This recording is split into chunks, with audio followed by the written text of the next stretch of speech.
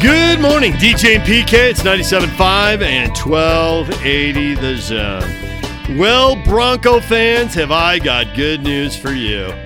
The Denver Broncos are going to be back on TV in Utah this weekend. Now, I know somebody who hates the Broncos is screaming at the steering wheel right now, and I'm going to send DJ an email and tell him I'm never going to listen to and watch him again. Here's the good news for me. If we run the Broncos, yes, someone will say that. If we don't run the Broncos, someone will say that. It'll just be a Denver fan. You are very, very interested in which game is televised in the Utah market. Last week, we had Baltimore and Buffalo, and it was the lowest rated NFL game of the year. Now, certainly, it had some stiff competition because the Niners and the Saints had that shootout over on Fox at the same time. But it's not like people were watching in the first quarter and then switched over when that Niner-Ram game got real interesting. No. Never really gave the Ravens and Bills a chance, which are two playoff teams. And honestly, if the Ravens win the Super Bowl, are you surprised? Do you realize who they've beaten this year? They have beaten the Patriots. They have beaten the Texans. They did lose to the Chiefs. They've beaten the Niners. They've beaten the Seahawks. They've beaten the Bills. They're like 5-1 against playoff teams. If the Rams find a way to catch Minnesota and get in, then the Ravens will be 6-1 because they beat those guys too. I'm telling you, the Ravens are very good. They are and it doesn't mean they can't mess a game up in the playoffs, but they are very good.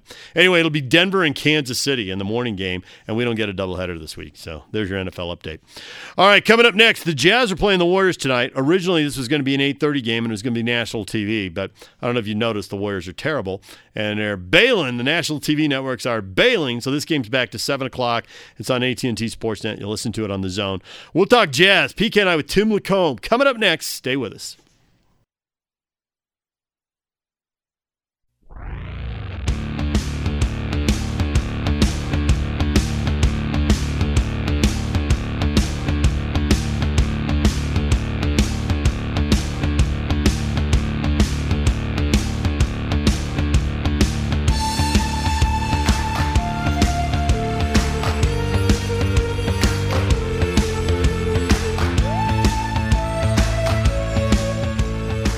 DJ and PK, time to talk some Jazz basketball and a little college hoops as well with Tim Lacombe, former BYU assistant, worked at the U before that, now on the Jazz pre-half and post-game shows. He joins us on the Sprint special guest line. Get an iPhone 11 on us when you activate a new line of service with a flex lease and eligible trade-in now through December 5. Visit the Sprint store nearest you. Tim, good morning. Great to be with you with DJ and Lucifer. It's been a while since we've heated things up. You want to react to that, Lucifer, or no? Just going to let that slide? He's sitting over in the corner with his pitchfork, a sly grin. I'm recording this. Okay, good. For posterity. Before we get I just heard a little sound bite. So somebody called you guys DJ and Lucifer or something. I liked it and thought I'd use it today and thought I'd get a little better response. So my bad. No, there'll come a time. There'll be payback. That I believe. Always payback. Always. So is that what happened with the Jazz? Is Minnesota the wrong team to show up at the wrong time when the Jazz had finally had it? You got to bottom out before you bounce back and all that stuff? You know, it's funny because right after the game we talked about it and with David and Ron. And, I mean, obviously I think there's something to the fact that Minnesota's not a great defensive team, but it's still in the way the Jazz did it. You know, it wasn't that they just continued to kind of try to do it their way.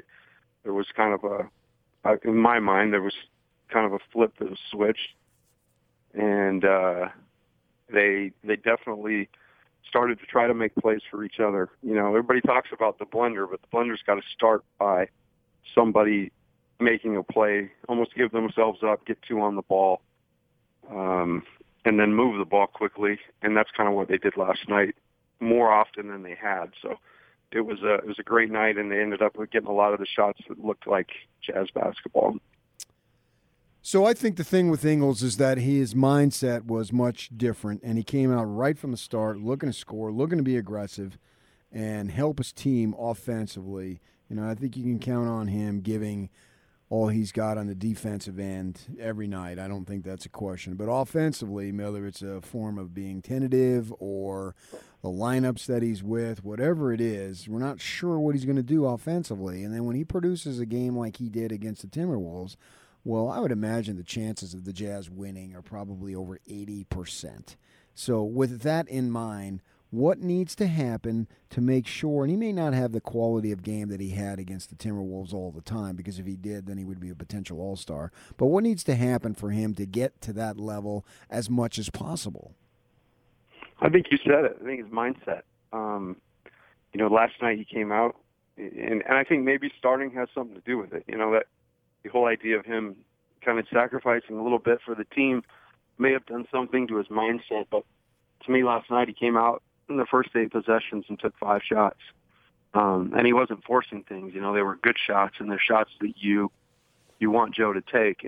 And so I think just what you said, I think his mindset needs to be one that, because he's such a great player that he understands, like Joe doesn't really force bad shots, and he plays such a great pace coming off the ball screen, and he kind of can get guys in the right spots. So I liked his aggressive mindset with the ball in his hands to make a play, which may just take a lot of pressure off everybody else to start a game. I'm of the opinion that he's much better with the starting group than the bench group, especially when he gets to run the pick and roll with Rudy. Is that because the other guys are new, or is that because Joe's skill set just meshes with those players who are starting better? I think it's probably a combination of both, but my feeling on Joe is that he, the one thing that he does a great job at, and Donovan even kind of poked fun at him last week, but when we were coaching, we talked to our guys all the time about coming off the ball screen with a really good pace, not have your mind predetermined as to what you're going to do. And there was a play in the game last night where Joe came off, got to the lane, Rudy rolled, and easily Joe could have shot a tough floater, but instead he waited for Rudy, waited for the defense to commit, kind of scooped the ball underhand to Rudy for a dunk. And it's just the plays like that. He just has a real great feel for not only pick and roll, but personnel on the Jazz team within the pick and roll. I think one of the things they're struggling with right now is guys like Moutier, for instance. He comes off the pick and roll 100 miles an hour, hell-bent on getting to the rim, when in reality what your goal should be is come off the ball screen, read how you're being played, by both the different guys involved in the pick and roll, but also where's the help and what can I do quickly to spin this ball so that we can get these guys in rotation. And that's what the whole game's about. So generally, we've seen so far that Conley has been somewhat, if not a major disappointment. What needs to happen as far as his game acclimating into the lineup when he comes back to make sure he and then obviously the team have the most success that both can have? You know what? I almost feel like, he's had such struggle shooting the ball, and yet still, taking a lot of shots. I almost wondered as he watches this team play, and it might be, heaven sent for him to take a break and sit back and watch just to get everything kind of sorted out. I've been one that said that career data points will catch up, and he's certainly played below what he's done throughout his career. But this little time for him to watch might be exactly what he needs to understand that maybe this team doesn't need me to shoot as much or score as much because I've got guys all around me that can do that. And just look at the ways, that he, using different skill sets, certainly got to shoot wide open shots, and he's got to push the ball in transition. But what else can I do to get everybody else a little bit more involved? And that's what I think needs to happen overall. I think this whole where the Jazz are is there's no time. There's not the time to panic. It's a long season, and I know that that's cliche, but it's true. And really beyond the Lakers and Minnesota, everybody else is kind of losing 5, 6, 7 games. So right now it's just a matter of trying to get your team to be, to start to function better. And Conley coming in and maybe being a little less aggressive to score and maybe more to make plays along the way. Maybe that'll help some things. Former BYU assistant Tim Lacombe joining us. He's on the Jazz pre-half and post-game shows. One thing that's been frustrating with the offense, and they brought in 10 new players. It's 2/3 of the team. And you probably, as a college coach, go through this more often because the turnover, nobody's there more than 4 years. And at BYU, you also have guys coming and going with missions. So when you were coaching, did you guys watch the offense run and think, well, that's not what it's supposed to look like? But the players don't know because they haven't been there.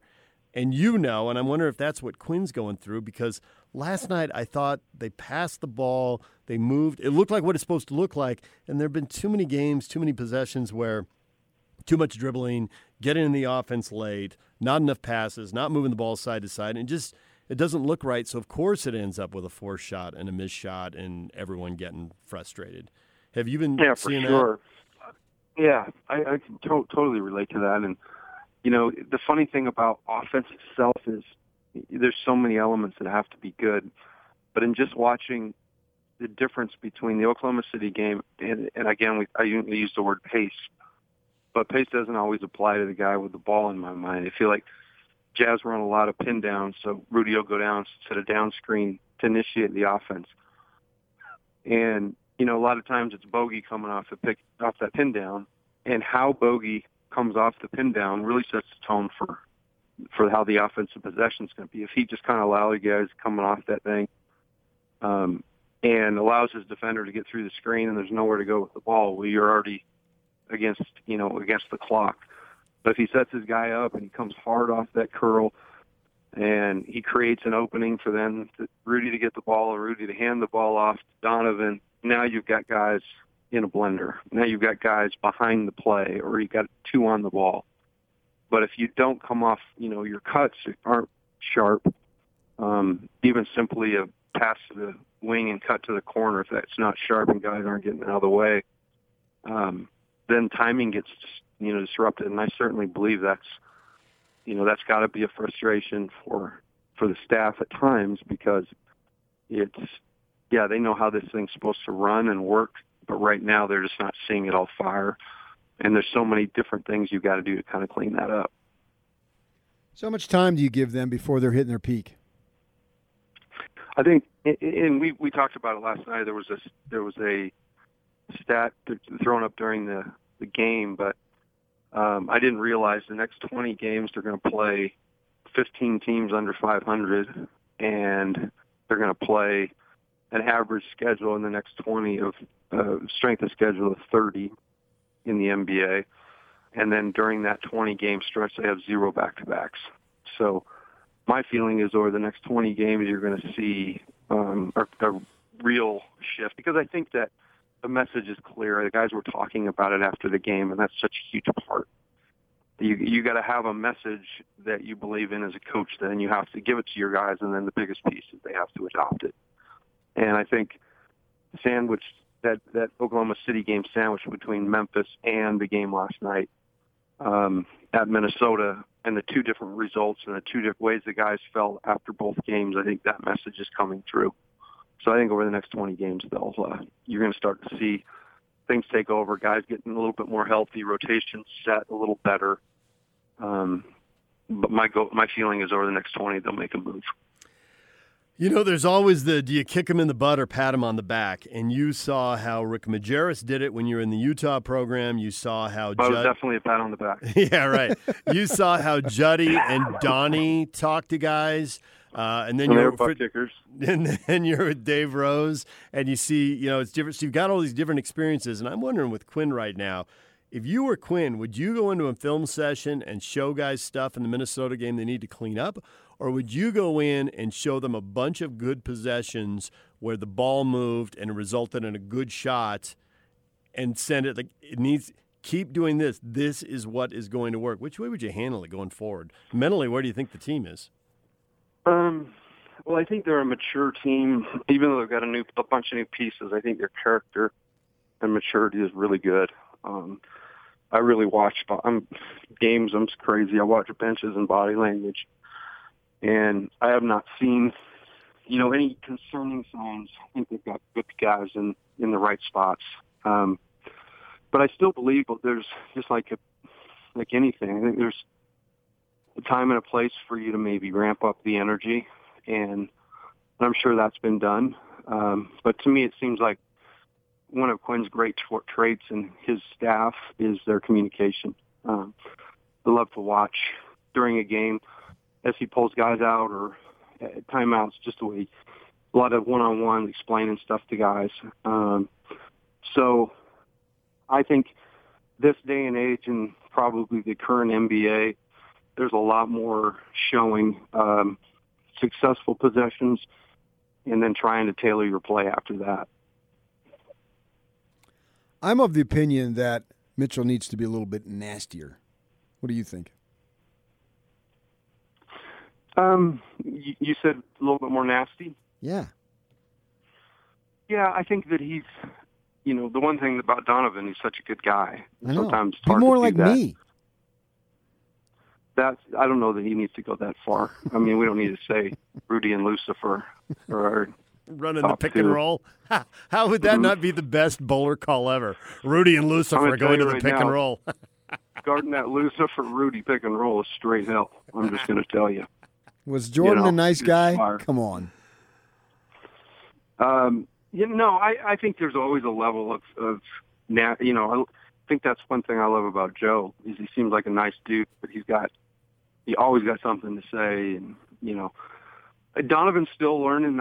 I don't know if I want to throw one more thing on him because he's doing everything. Like last night was so awesome the way he kind of decided.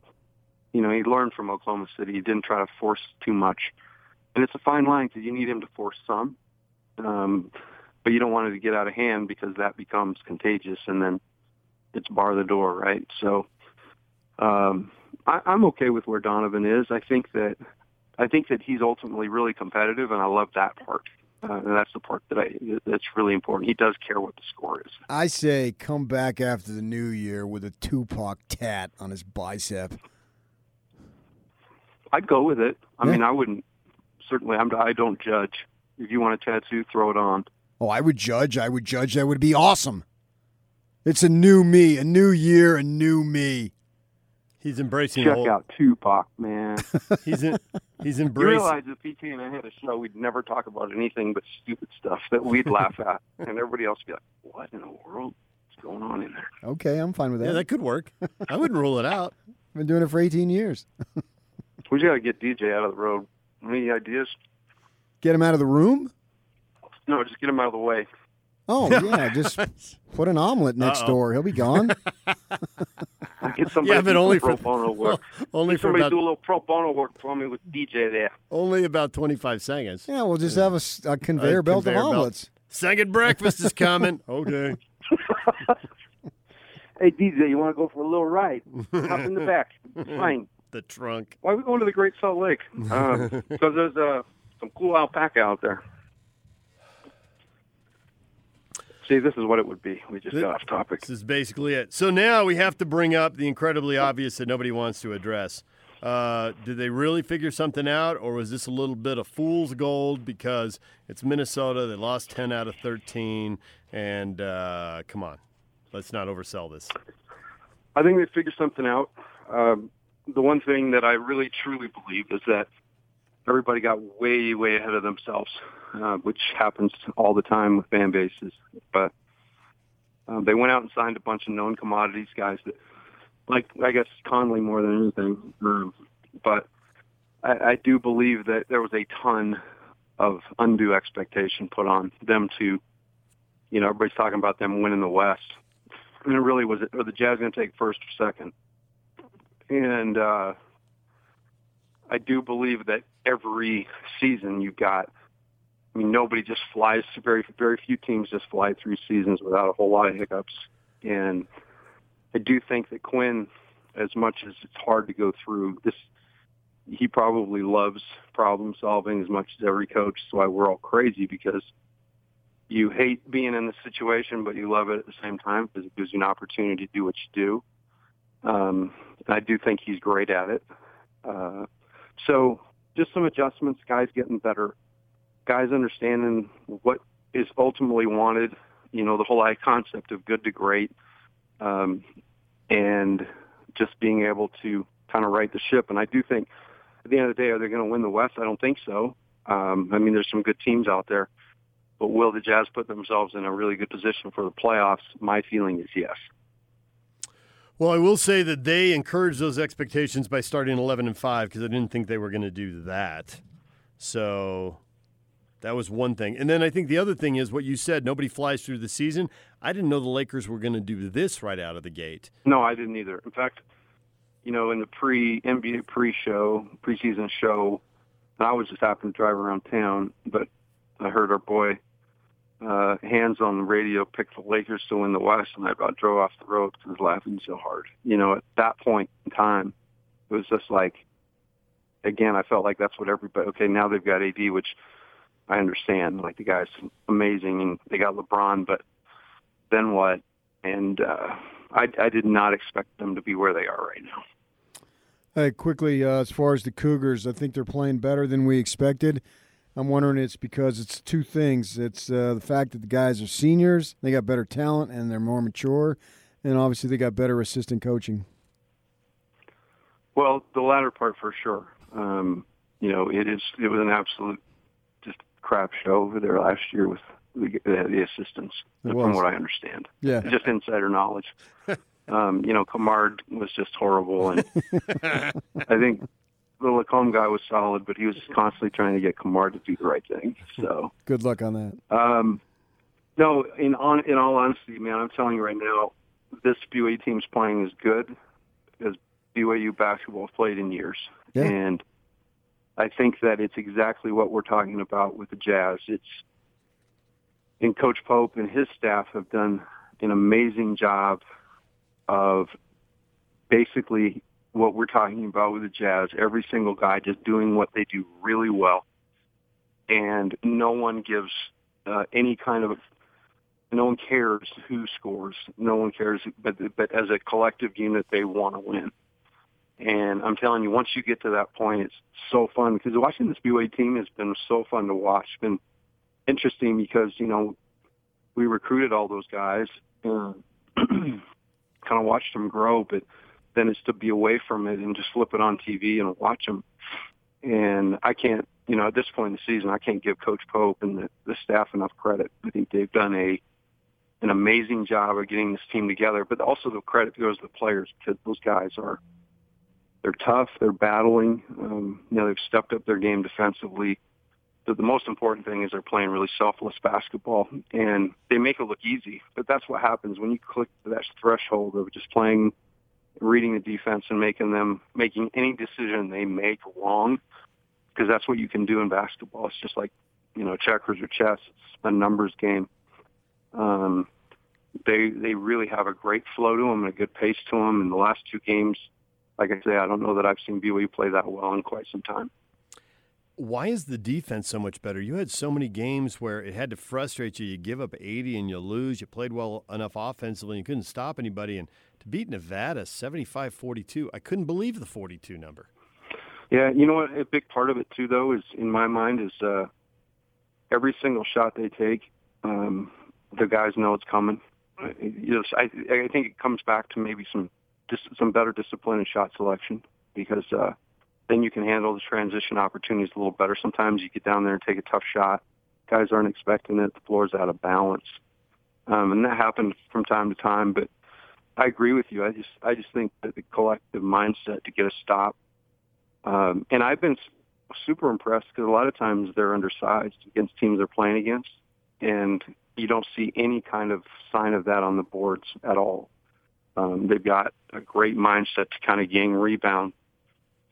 So minus the, I felt like the one game that was a little bit of a hiccup was the Utah game because they kind of had that game in control for a long time and then got away from them, similar to like the San Francisco game for us last year. And it's one you look back on and like, how did we lose that game? But beyond that, I feel like they played Kansas tough, and Boise's a tough place to play. It's always kind of a little bit of flip a coin. The San Diego State's proven to be a phenomenal team. I think that goes back to the roots of young DJ James, being in the city and getting some pride there in the Aztecs. I like it. But been very, very impressed. Remarkably impressed with what BYU's doing right now. Well, we appreciate a few minutes, Tim. Thanks for joining us. It's always good to be with you guys. There's Tim LaComb. He was in the Utah basketball program. He was assistant coach at BYU, and now is on the Jazz pre-half and post-game shows. When we come back, the first press conference, Kyle Whittingham speaks for the first time since the bowl matchup was announced. It's Utah, it's Texas, it's the Alamo Bowl. You're going to hear from the coaches, Kyle Whittingham and Tom Herman, next.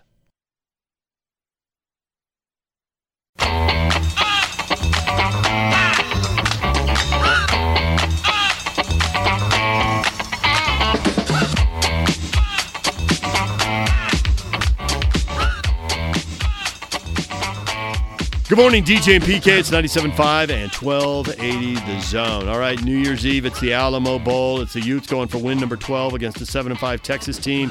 First press conference for the Alamo Bowl. Kyle Whittingham, Tom Herman, meeting with the media. We'll let you listen in right now.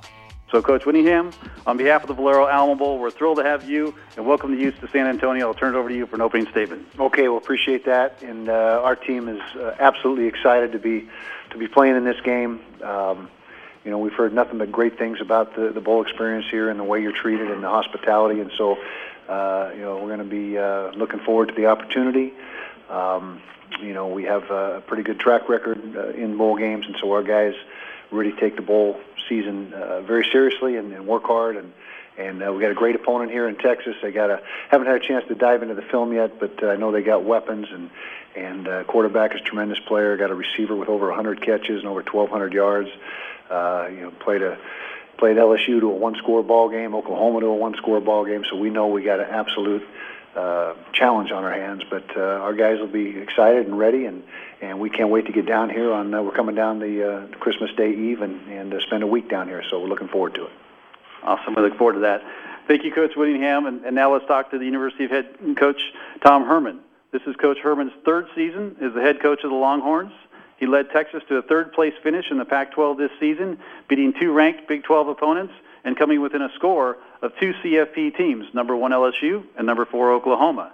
In his first two seasons at Texas, Coach Herman led the Longhorns to victories in the Texas and Sugar Bowls, and Herman has spent his first 2 years as the head coach at the University of Houston. The Cougars went bowling both years, highlighted by the Peach Bowl win to cap off a 13-1 season in 2015. So, Coach Herman, on behalf of the Valero Alamo Bowl, welcome to San Antonio. I'll turn it over to you for an opening statement. Pardon me. Again, really excited to be in a bowl game in our home state. Like Coach Whittingham, we have heard nothing but great things about the experience for our players here. I know our guys get excited for bowl games, much like Coach Whittingham. We've had a pretty good track record when we go bowling, and I think our guys are excited to get to work in preparation.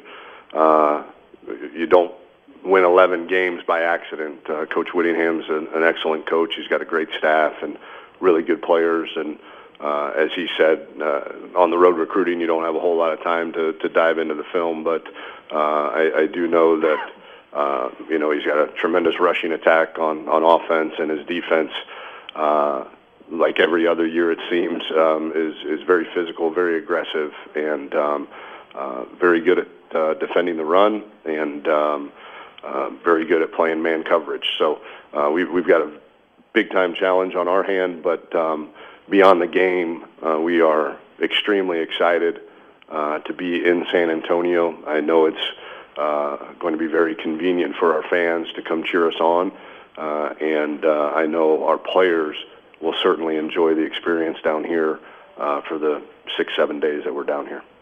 Great. For media that are on site today, please do raise hand, announce your name and affiliation. We'll bring a mic holder over, and you can ask. If you're on the call, it is 01, and if you're on social media, we've taken some questions using hashtag Valero Alamo Bowl. Do we have a first question for you, the coaches? Front left. Yeah, Brian Davis from the Austin American-Statesman. Both of you guys have great quarterbacks. Maybe could both of you talk about each one of your guys and what they bring to this game? Go ahead.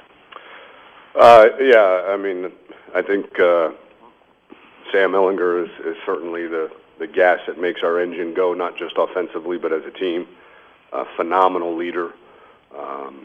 He's a 3.8 GPA student in the Macomb School of Business, and already part of a startup business. So he's, as I like to say, a marry your daughter kind of kid. And we go as he goes. And he's had a tremendous season. As I've said, I think he finished 6th in the country in passing yards this season. Obviously, we've got some talent around him at receiver, but he's much more to our team than just a guy who throws the football and hands it off. He's the heart and soul of who we are, and is really a daily embodiment of our culture and how we do things. Yeah, as far as Tyler Huntley, a lot of the same. There's a lot of common ground there. He is the leader of the leaders. You have a team that most teams have a bunch of leaders, but there's usually one guy that everybody looks to, and Tyler is that guy. He's been in the program 4 years now, absolutely playing his best football of his career. Was in the Heisman conversation for a while there. Tremendous completion percentage, 75% completion percentage. Only threw 2 picks during the regular season. Fortunately, we had a couple in the championship game, but he's a guy that is a fanatical preparer for a football game. It never stops. We're 8 minutes out from kickoff, and he's in the locker room in his book taking notes and jotting things down, and just a relentless preparer. He's a competitive kid and a tough kid. He went through a stretch mid-season where I'm going to tell you most people would not have played, missed 2 or 3 weeks. He didn't miss a snap and just kept continuing to battle. And so he's meant so much to us. And very, very rarely do you find a good football team that doesn't have really good quarterback play, and we're fortunate to have had that from Tyler this season. Question for both Coach Donmar Richardson from Orange Blood. Coach, you guys both have had success in the postseason, especially in bowl games. How do you guys balance letting the young men have fun and enjoy themselves while in a new city, but this also being a road trip and a business trip for them also? Well, that's the operative word, is balance, and you got to make it a good experience for them. It can't be all just drudgery and beating them into the ground. And so you've got to be able to strike that balance and make it a good experience for them. We have a tradition at Utah. The bowl season is very important to our guys, and it almost self-perpetuates, from year to year, because the next group doesn't want to be the group that let the previous groups down in bowl play, and so it's not hard at all to get our guys excited about playing in a bowl. But you're exactly right. It's got to be, there's a time for football and a time to work hard and practice, but there's also a time to have a lot of fun and let it be a great experience for them. And I think the same thing is true. We have a lot of fun during bowl preparation, not just at the site and with the activities that the bowl provides, but even before we head to the site. We've got a lot of fun, have a lot of fun when we're practicing. I think, once finals are over, the kids can, take a big, deep breath and allow us to go in and really bond. I think that the bowl experience, because there's no classes, it's much like training camp in the fact that all you're doing really is playing football, practicing football, preparing to win a game. But you're around your teammates so much more than you are during the regular season, and I think, but much like Coach Whittingham said, it's about balance, and we're trying to win a football game too. But I do think, the motivation a lot of times also is twofold. One is for the senior class and to make sure that they go out their last game as a Texas Longhorn victorious, but also to propel some of those younger guys into the off season and have some positivity as you head into winter conditioning. Chip Brown of Horns 24/7. Kyle, can you talk about what Morgan Scalley means to your team as a player there, and I think he's grown up there as a coach. See y'all released that he's got a new deal. And then for Tom, just what the message has been to your current roster and the feedback back from them since you made the decision to replace both coordinators. Yeah, well, I can't say enough good things about Morgan Scalley. He's, when he was a player here, just a fierce competitor. We were in the Mountain West Conference at the time. He was the Defensive Player of the Year, MVP of the Sugar Bowl. I believe it was not the Sugar Bowl, the Fiesta Bowl. And just a competitive spirit and a competitive fire that is second to none. And that transformed and translated to his coaching career. He's, for a lot of years, he's been really the face of Utah football. I mean, he's a homegrown guy right there from Salt Lake City. Immediately after he finished playing, we hired him on the staff in a role that was, he wasn't a full-time coach, but he was on the staff and working with the program. As soon as I had the opportunity and the opening on the staff to hire him full-time, we did so. And his coaching, just the progress that he's made and where he is right now. He's been our coordinator for 4 years. He gets exponentially better every single year. And this year, the defense he was able to coach and put on the field was tremendous. I mean, the top 10 in virtually every defensive category. And so to be able to get him locked up for the long term contractually, and Utah's where he wants to be. And so we're elated and grateful to our administration for making that move and putting the contract in place, and that'll keep him in Utah for hopefully a lot of years. And you asked about the team and the players. I think there was a little bit of balance between accountability, especially on the defensive side.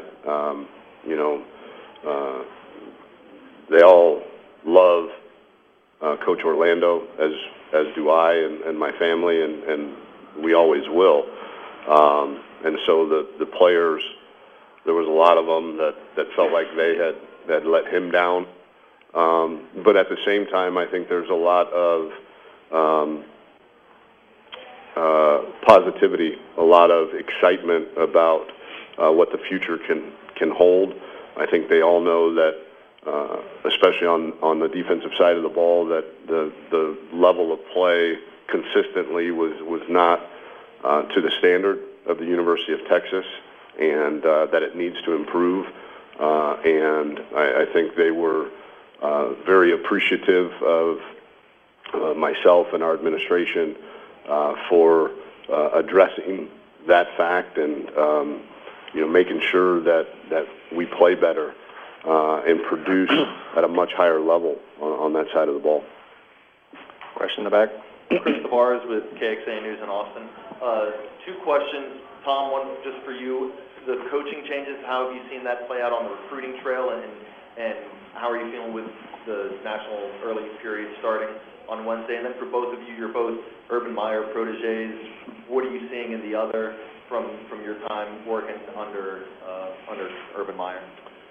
Yeah, the recruiting trail has been great. Our class is extremely solid, and really it's a much simpler discussion with recruits than I think people realize. Assistant coaches want to be coordinators, and coordinators want to be head coaches, and to think that you're going to play for the same position coach and or coordinator for your entire career, that's pretty rare.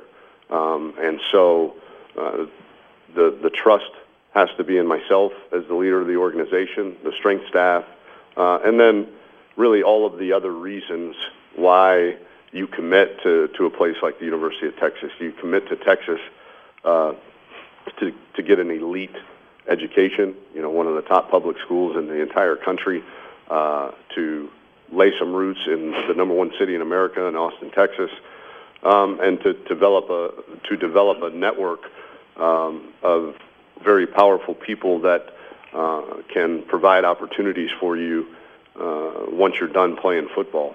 And to the Coach Meyer question, obviously from what I've heard of Coach Whittingham's program and what the very little I've seen, certainly the physicality element is one that stands out. I know that we pride ourselves in being physical, and I'm sure he does too.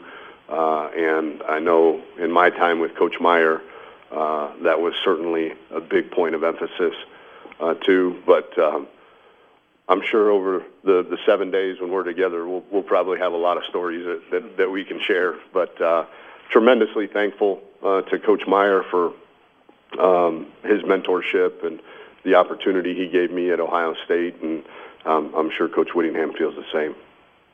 Yeah, as far as Urban, taking him back to 2002, we had a coaching change. I was on the staff at Utah. We had a coaching change.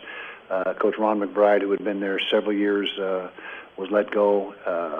I felt like I was the next guy. I was ready for it. And when Urban got hired, I was disappointed because I thought, like I said, I was prepared to take that on. As it turned out, it was the best thing that ever happened to me.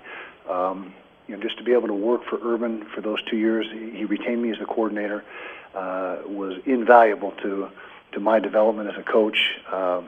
His meticulous approach, his detailed, just everything that goes into running a football program on a daily basis was I was able to observe that and work through that.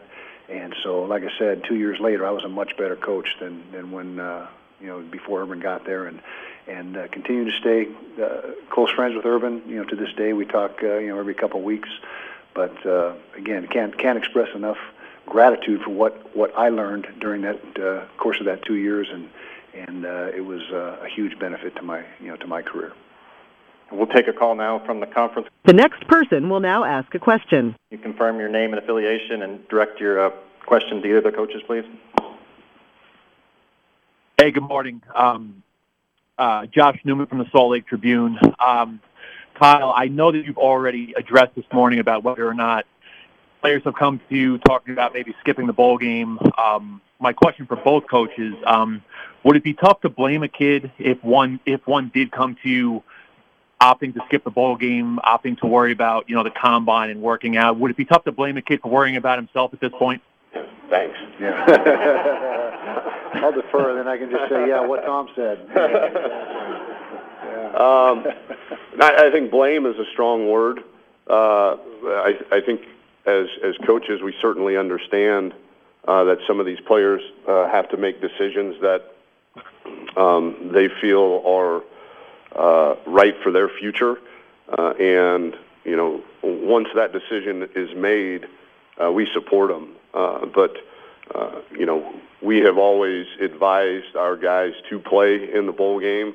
One, to be able to travel and experience the bowl game, but two, to prove to the NFL how good a team player you are too. So, but again, we're not the only ones advising them, and but once they do make that decision, we certainly support them, in all of their endeavors.